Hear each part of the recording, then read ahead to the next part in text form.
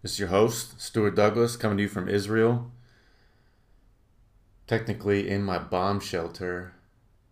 It's got one of those heavy duty doors, one window. I'm not surprised this bomb shelter has a window. This isn't really all that great. I think I'd probably just step into the stairwell.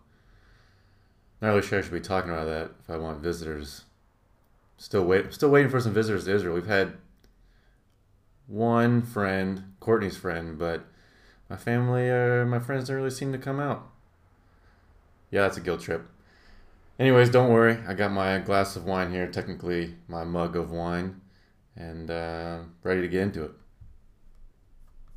As many of you know, it is Michigan Ohio State week. People lose their damn minds over this week, and rightfully so. They're coming into, the most important Michigan Ohio State game that I've seen. I'm trying to think of another one, at least since college. A lot on the line, but it's a rivalry week because things like what I saw on Andrew Dockich's Instagram start popping up. He was in class and assume at Ohio State doing his grad work, and somebody gave him a Michigan hat with a red X on it because, of course.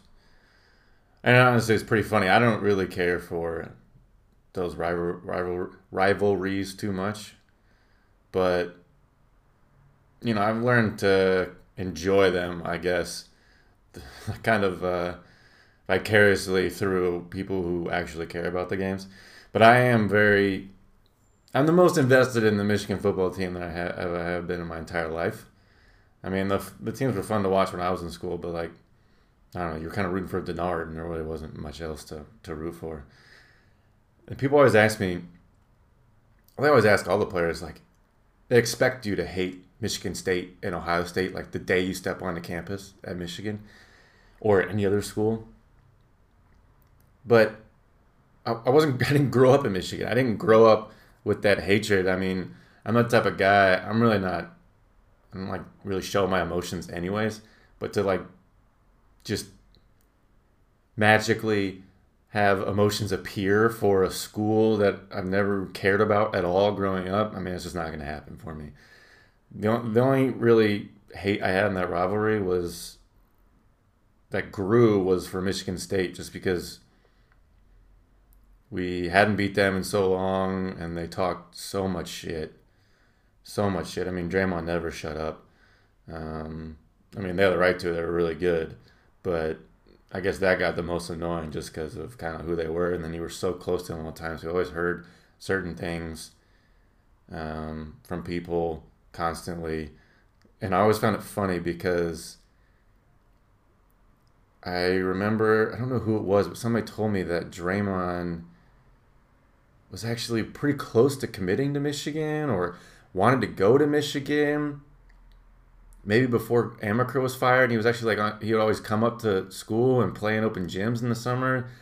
And I thought that was hilarious because now, he's all about, he always says scum. Michigan State's playing scum. And I don't. As soon as he was saying that stuff, and I found out that story, I was like, all right, I'm all the way done with college sports. This is way too emotional for me. I just do not care. That's what makes him so good, is his complete everything of him is tied into basketball, and I could never be that way. But I'm very excited to watch the game. I guess it is entertainment to see the build up, but I really am not excited to see the inevitable Twitter tweets and different social media posts that people keep talking about. Oh, well, we beat you so and so many times, and the full rivalry is this record, and we have this many championships. Who gives a shit? Why are you arguing about that with a stranger when you're not going to convince them otherwise? Start a diary, man. Get your emotions out that way, because what you're doing is not healthy. I don't know how cathartic it is for you, but it's not really a good look. I'm actually way more hopeful for Michigan than I was at the beginning of the season. That Notre Dame loss didn't help, but Ohio State's been looking not quite like I thought they would be. And, they're vulnerable. I don't know what Urban Meyer is doing or what's going on with that situation, but I think Michigan has a real chance. I was talking to my buddy the other day. Shout out Nick Smith. We were talking about the offense, Michigan's offense, because I think their offense is going to need to take a small step up if they want to even contend in the playoffs. And we were talking, and Michigan's defense is so good that we don't know why why doesn't take more shots downfield? Why don't they throw a little more to open the game, take a little more risks? And I think they actually started to do that last game, if I was watching correctly. I mean, don't take anything. I take some of what I say with a grain of salt, but because I haven't watched every single snap, but I don't think he needs to quite protect the ball the way he has. I think he can get a little more gunslinger in him because he has that ability. I mean, he has the ability to create on the run and out of the pocket like I haven't seen since I was in school at Michigan. And I think he has the receivers. I don't know what the play calling is like, but, the running game is so strong. I think it would even open up the running game even more. Just a simple threat of it. I mean, it's the same concept in basketball. When you have a three-point shooter who's, can shoot from out deep, it opens up so many things in the paint. Same concept. Stretch the defense, throw it. Even just throwing it downfield has them prepared, or at least worried about the pass, about the deep pass. And you can open up things in the intermediate passing game and in the running game for sure. I'm not saying go full Texas Tech on them. That's not going to work. It's not how they play. It's not their style. But I think maybe not in order to beat Ohio State, but to just contend in the playoffs with whoever makes it. I don't know. I just hope they would pass the game more. I mean, I am biased. I'm more for scoring and entertainment when it comes to football. I don't really watch football with a lot of nuance or observing all the nuance of the game. I do that with basketball just because I played it for so long, and I can't really help it. But with football, it's like pure entertainment. So, all this is really a moot point. It's all worthless. It's an all worthless opinion because, I don't know how you beat Alabama.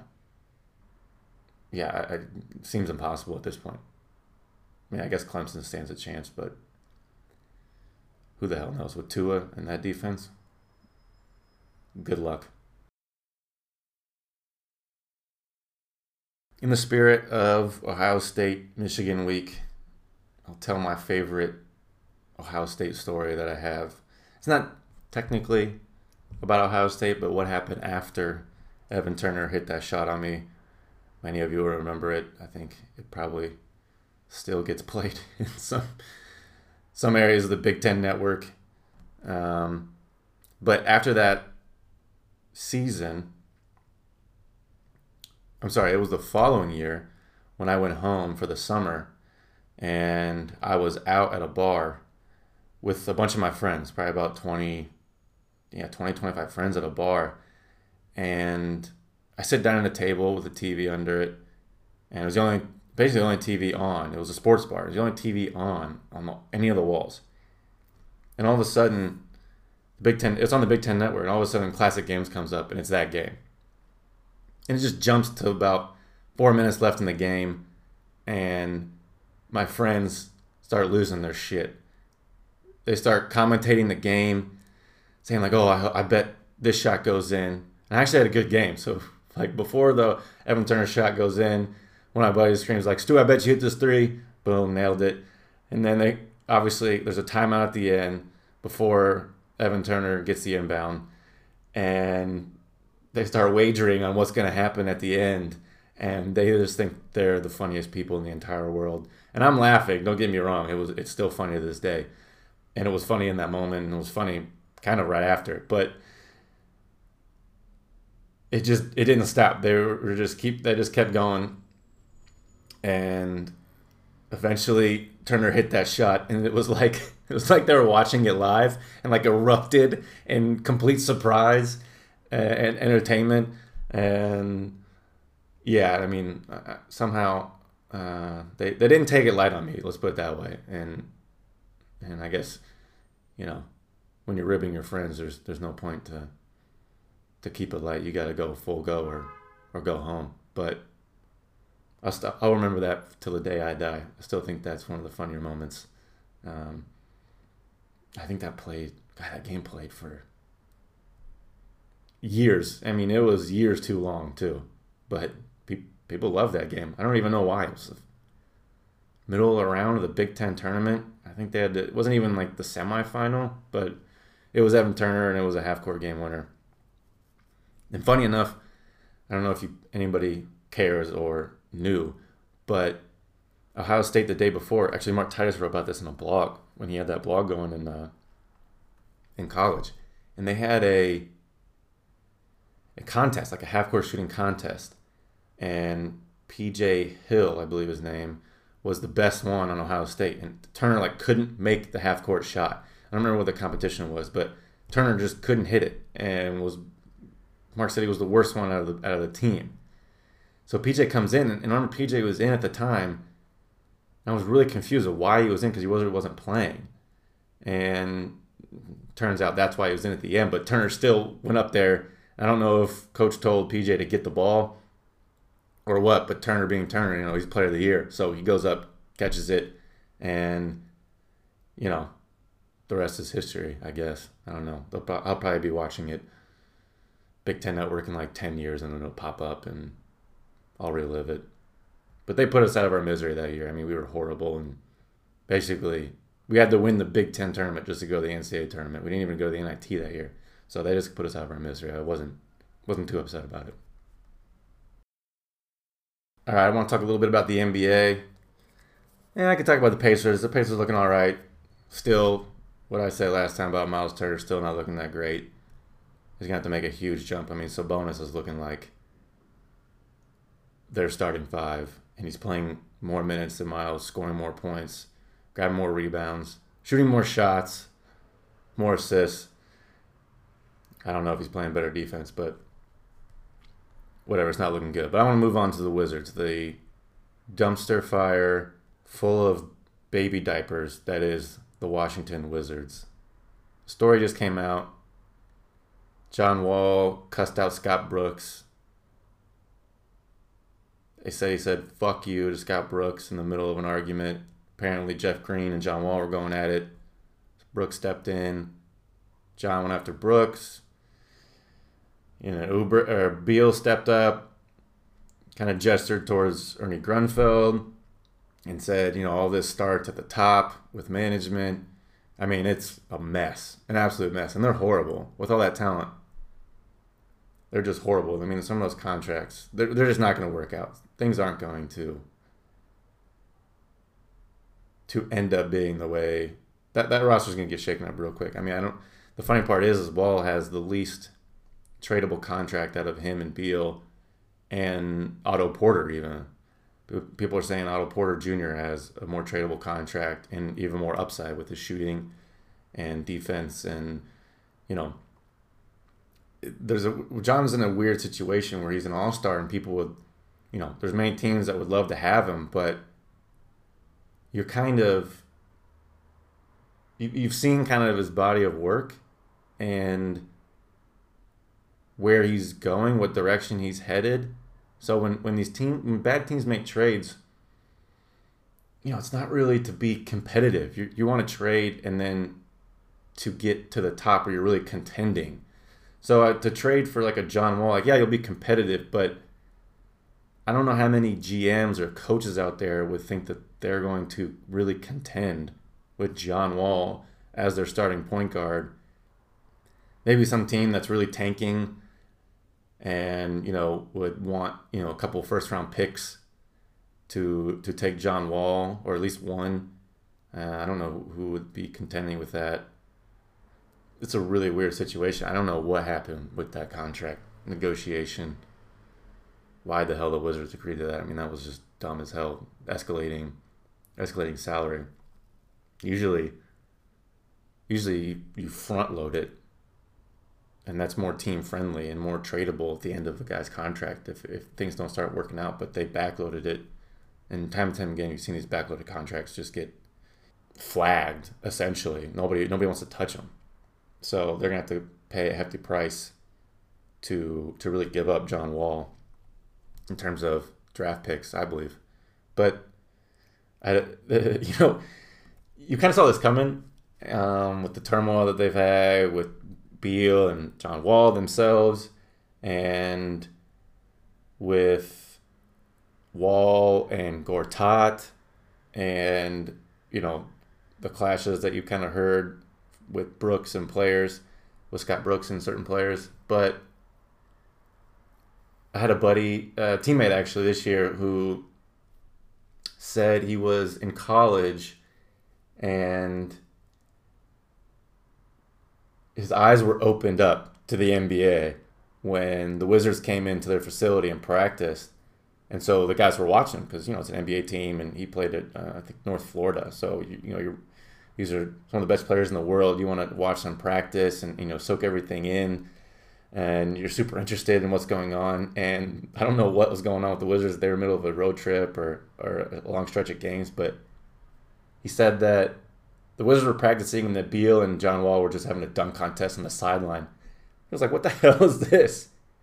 I thought you guys were supposed to be practicing, as the highest rung of professionalism in professional basketball. But that's the NBA, man. You play so many games that you're going to take days off. I mean, Kobe's infamous for not practicing, especially towards the end of his career. I mean, I know John's much younger than when Kobe was doing that, but guys can do that all the time. They don't have to practice that hard. And it was a couple of years ago, and they were actually pretty solid.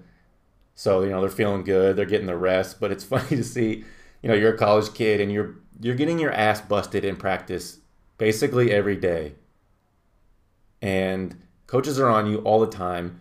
You have to pay attention to every single little detail.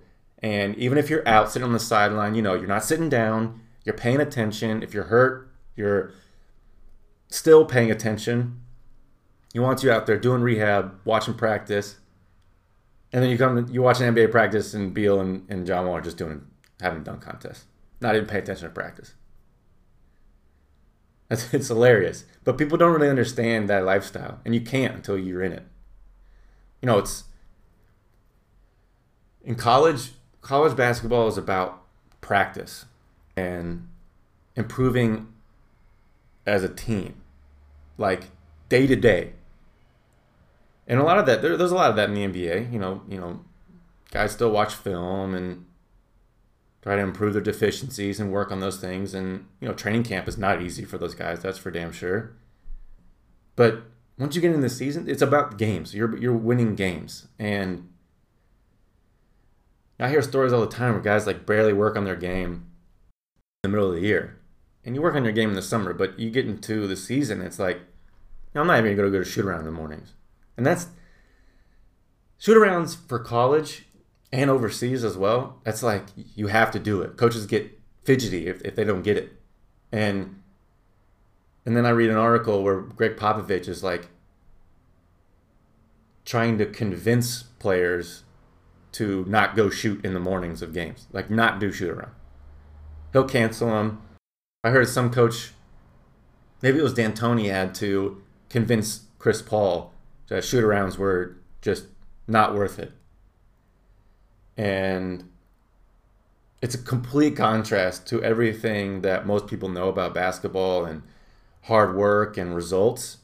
So I think that creates this gap between the fan and the NBA, just with simple understanding of what's going on behind the scenes and how you win games.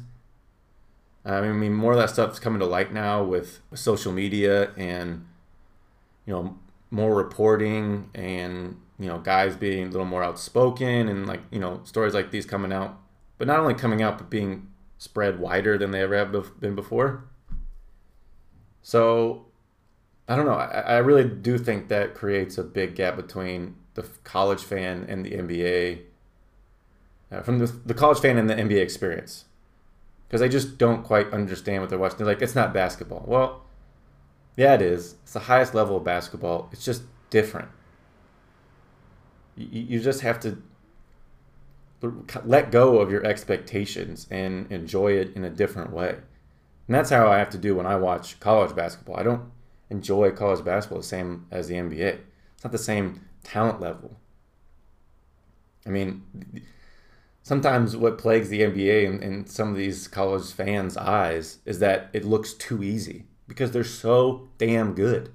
Like, to watch these guys just nail open jumper after open jumper is like, it seems easy, but then you watch a college game and there's the same shots and they're missing them at a much lower, or they're missing at a higher rate. They're making them at a much lower rate.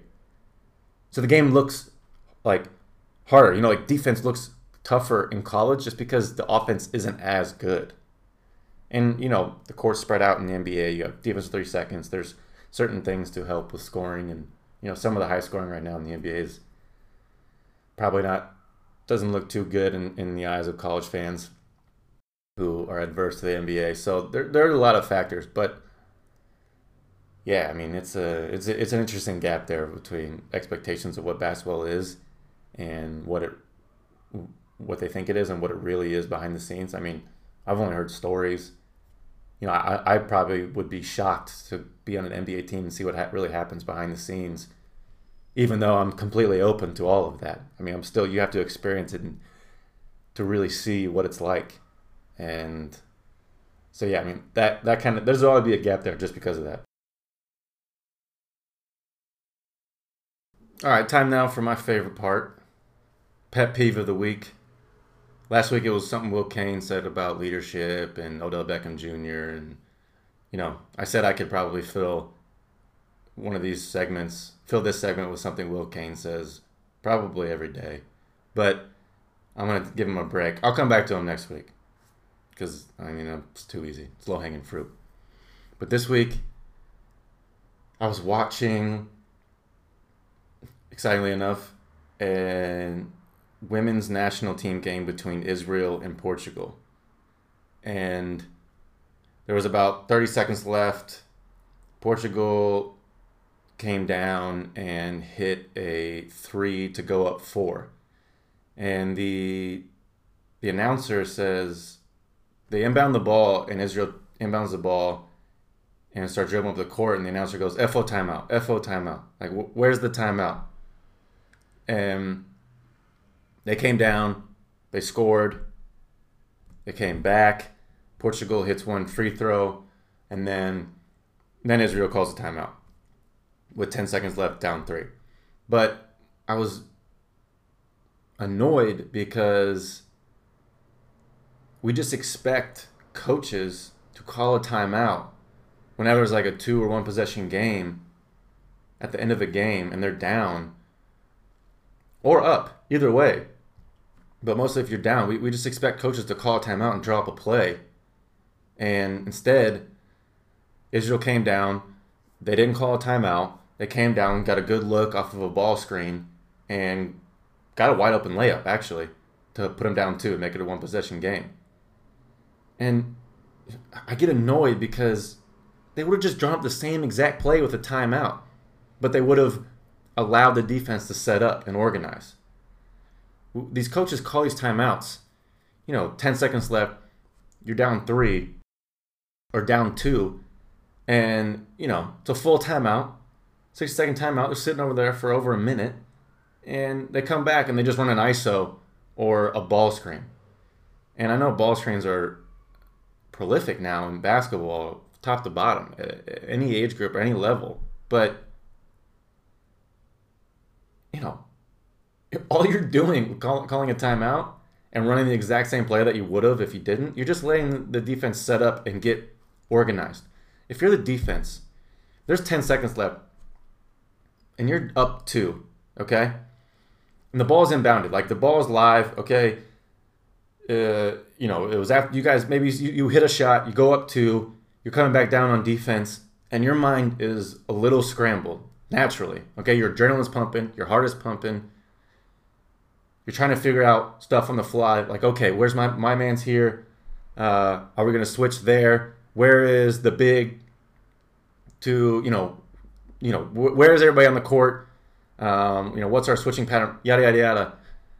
When you get time to set up after a timeout, and let's say you got a high ball screen happening, and you set up your guy guarding the guy in the corner, you know exactly what's going on.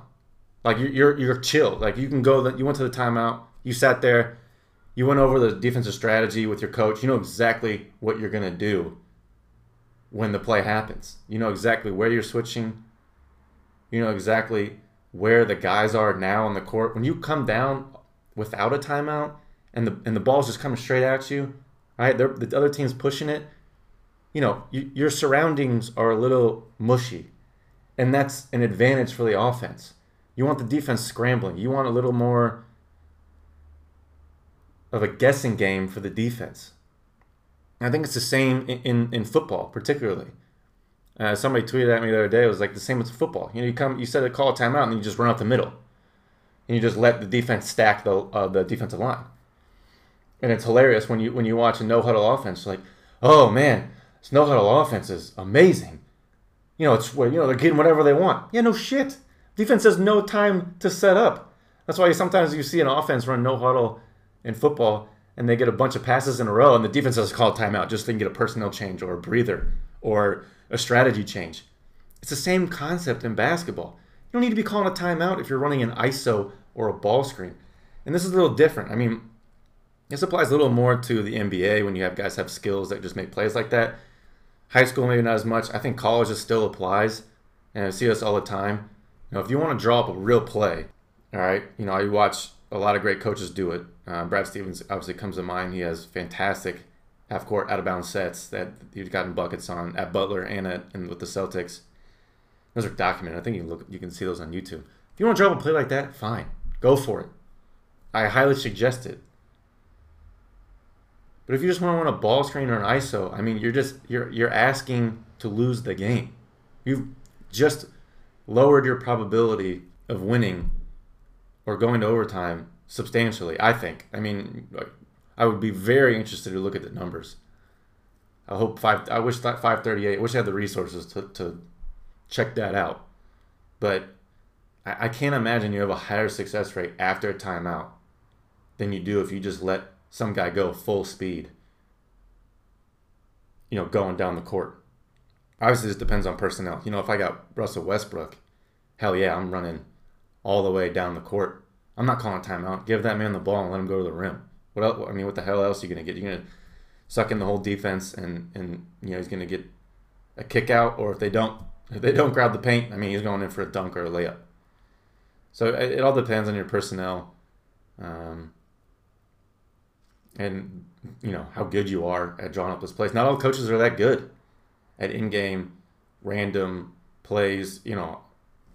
You would think that they have an array of options to go over at the end, but you don't. You have your plays, your sideline plays that you run, that you learn from the first day of training camp, but sometimes those don't always work, especially when you're at the end of the game and teams are switching everything. You need to switch up your game plan. You can't just run away screen after away screen and they're switching everything, denying, and then you can't get the ball. But anyways, I could rant about that forever, and strategy at the end of games. And some of it's been documented, with ISOs. ISO is the worst thing you can do at the end of games, even though it's the number one thing we glorify. We glorify Michael Jordan and Kobe Bryant hitting a game-winning shot in ISO. And time after time, it's shown it's the worst thing to do. But you have some of these egos sometimes, and it's hard to not give those guys the ball because people are emotional creatures, and you don't give that superstar the ball, he's gonna be pissed, and there's gonna be hell to pay if you lose and you don't give him the ball. We just have those expectations. So we it's funny. It's not. It's like kind of the most fun to watch, and then it's not. We complain all the time about ISO basketball, and then we glorify the hell out of it with Michael Jordan and Kobe Bryant, and the end game competitiveness. Like, give me the ball. It's like, what? Why? You're more likely to miss it than if like I drew up a play, a better half-court set where there's moving parts, and then maybe we can get you the ball within those moving parts. But Christ, I don't know. It's one of the most frustrating parts of basketball, and there's like this massive disconnect, even at the highest level, between what works and then what we just expect to happen. And we get comfortable with what we expect to happen. And we let it dictate how we act. In sports, I mean, in life in general, but in sports for sure. You just regurgitate whatever you've seen before. And that's why it took so long for the game to be revolutionized, for Steph Curry to revolutionize the game. I mean, the three-point shot, if you were a smart person, I'm sure there were people back in the day when the three-point shot came out that knew what the math was. I mean, people have shot better and better as years have gone on. And, there's a point where, it's easy to figure out the math, where shooting threes is much more valuable than shooting twos, especially the mid-range two. And people had to have known that. Some people had to have known that, but that just wasn't the way you played basketball. The point guard position wasn't supposed to shoot the ball. The center is supposed to be tall. Like all these certain things that are supposed to happen. And yet it took until the Warriors to come along for people to be like, oh shit, yeah, maybe we shouldn't stick to the old way of playing the game. Hey, don't get me wrong, if you have a Shaq, yeah, okay, take a Shaq, throw the ball down low, all right, and go from there. No problem with that. But to recognize the value of three-pointers and layups and cutting out, the value of simply just cutting out mid-range shots, I mean, it's nuts to think how long that really took to figure out. But, I mean, I kind of blame Michael Jordan for that. He was the mid-range king. And in today's world, I mean, you take that style, it's just tough. I don't care how good MJ shoots it or how good that Bulls team was. It's just tough to win a game playing that way against, say, the Warriors. Now, that's the highest level. I mean, I think the Warriors team last year and 2 years ago were the best teams I've ever seen in my life. But just the simple style clashes. I mean, one is definitely superior to the other, and that's been mathematically proven. So, I don't know. I don't really know how you argue against that, but leave it to sports fans to do that. I mean, you can argue about damn near anything. All right, we're going to end it with some Twitter questions. A little disappointing this week, not going to lie. Although I was a little surprised last week that I had so many questions, so many fun random questions. But nevertheless, we persist. First question and another question kind of coincide. So worst Thanksgiving side dish is one question. Another question is, what does your mother cook at Thanksgiving that you can't stand but won't tell her? I'm not sure.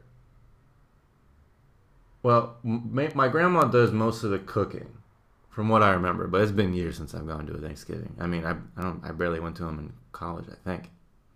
No, I went to them in college. But I mean, I haven't been to Thanksgiving in at least 7 years. So, but easily the least favorite dish is the cranberry sauce. And I guess it doesn't technically count as a dish, but I'm counting it because people freak out about it. And it's just absurd.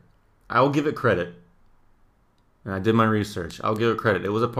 Cranberries were a part of the first Thanksgiving in the 1600s when the later named Pilgrims came over. So cranberries were a part of the dish, were a part of the meal. And so, I mean, I guess it has its place there, although Thanksgiving is a little too loosely based on the real events of what happened. So, I don't think it's worth it.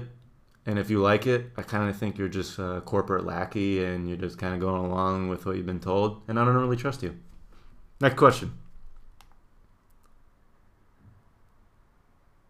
Should I drink while running the turkey trot?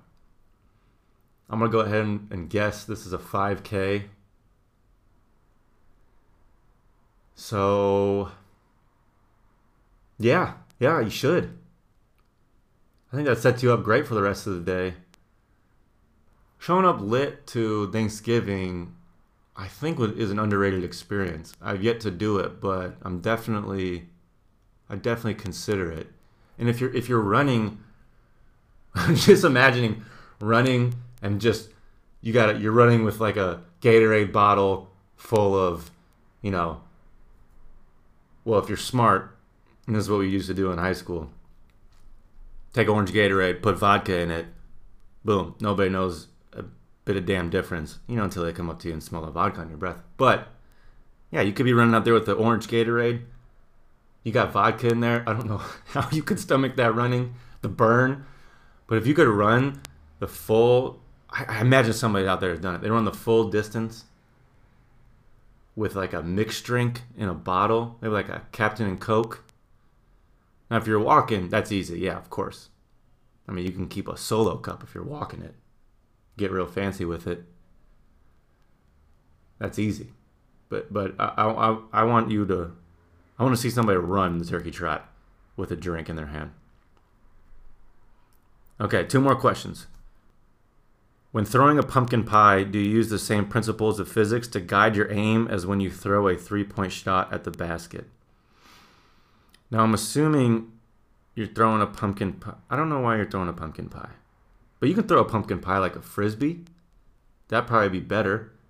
Depends how flimsy. I mean, if it's still and it's maybe it's like an aluminum casing or in some type of dish, you could throw it like a Frisbee. And if it's out of it, it's just a pumpkin pie. Yeah, I guess you're going underhand. I guess you're going shot put. I guess that is some people's basketball shot, more of a shot put. But yeah, I wouldn't call it basketball physics. And if you're throwing it in somebody's face, which I recommend, yeah, you're just winding it up almost like a football, almost like you don't know how to throw a football. That kind of form. Last question: how does anyone beat Duke in basketball? Is there hope? You hope the rules change?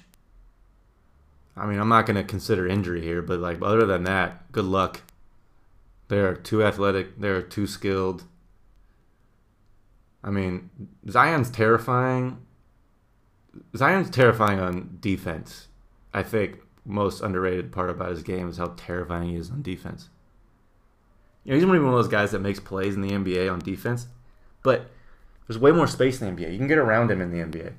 In college, he just seems like he's omnipresent in the paint. Like, any offensive rebound, he's going to go up and get it. If you're in the paint, good luck. You better throw that thing up real high or get it off the glass real quick, or you better be athletic enough to dunk it on quick. I mean, I don't know. It's just absurd. I've never seen anything like it. LeBron was doing stuff similar, but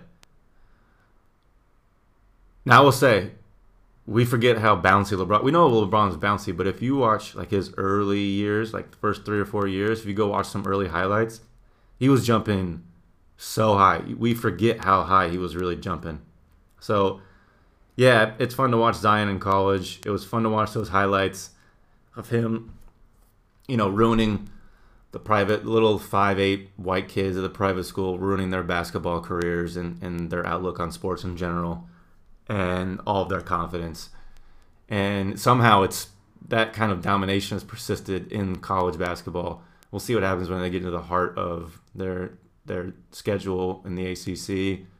Start playing, although it was kind of pretty similar against Kentucky. So I say that, and they can dominate anyone. But I don't know. We'll see. It'll be interesting.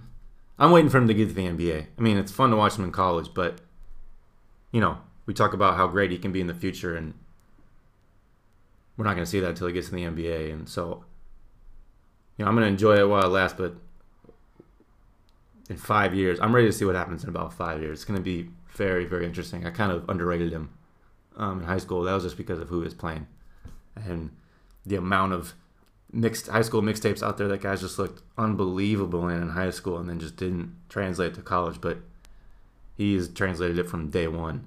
Okay, kind of the last one, but not really questions. P.S. Shout out to Zen Small. Love you, Zen. Favorite coach ever in basketball. He says, of course we all know your dad is the real cook in that family, Spam and eggs. And this is true. My dad cooks a mean Spam and eggs.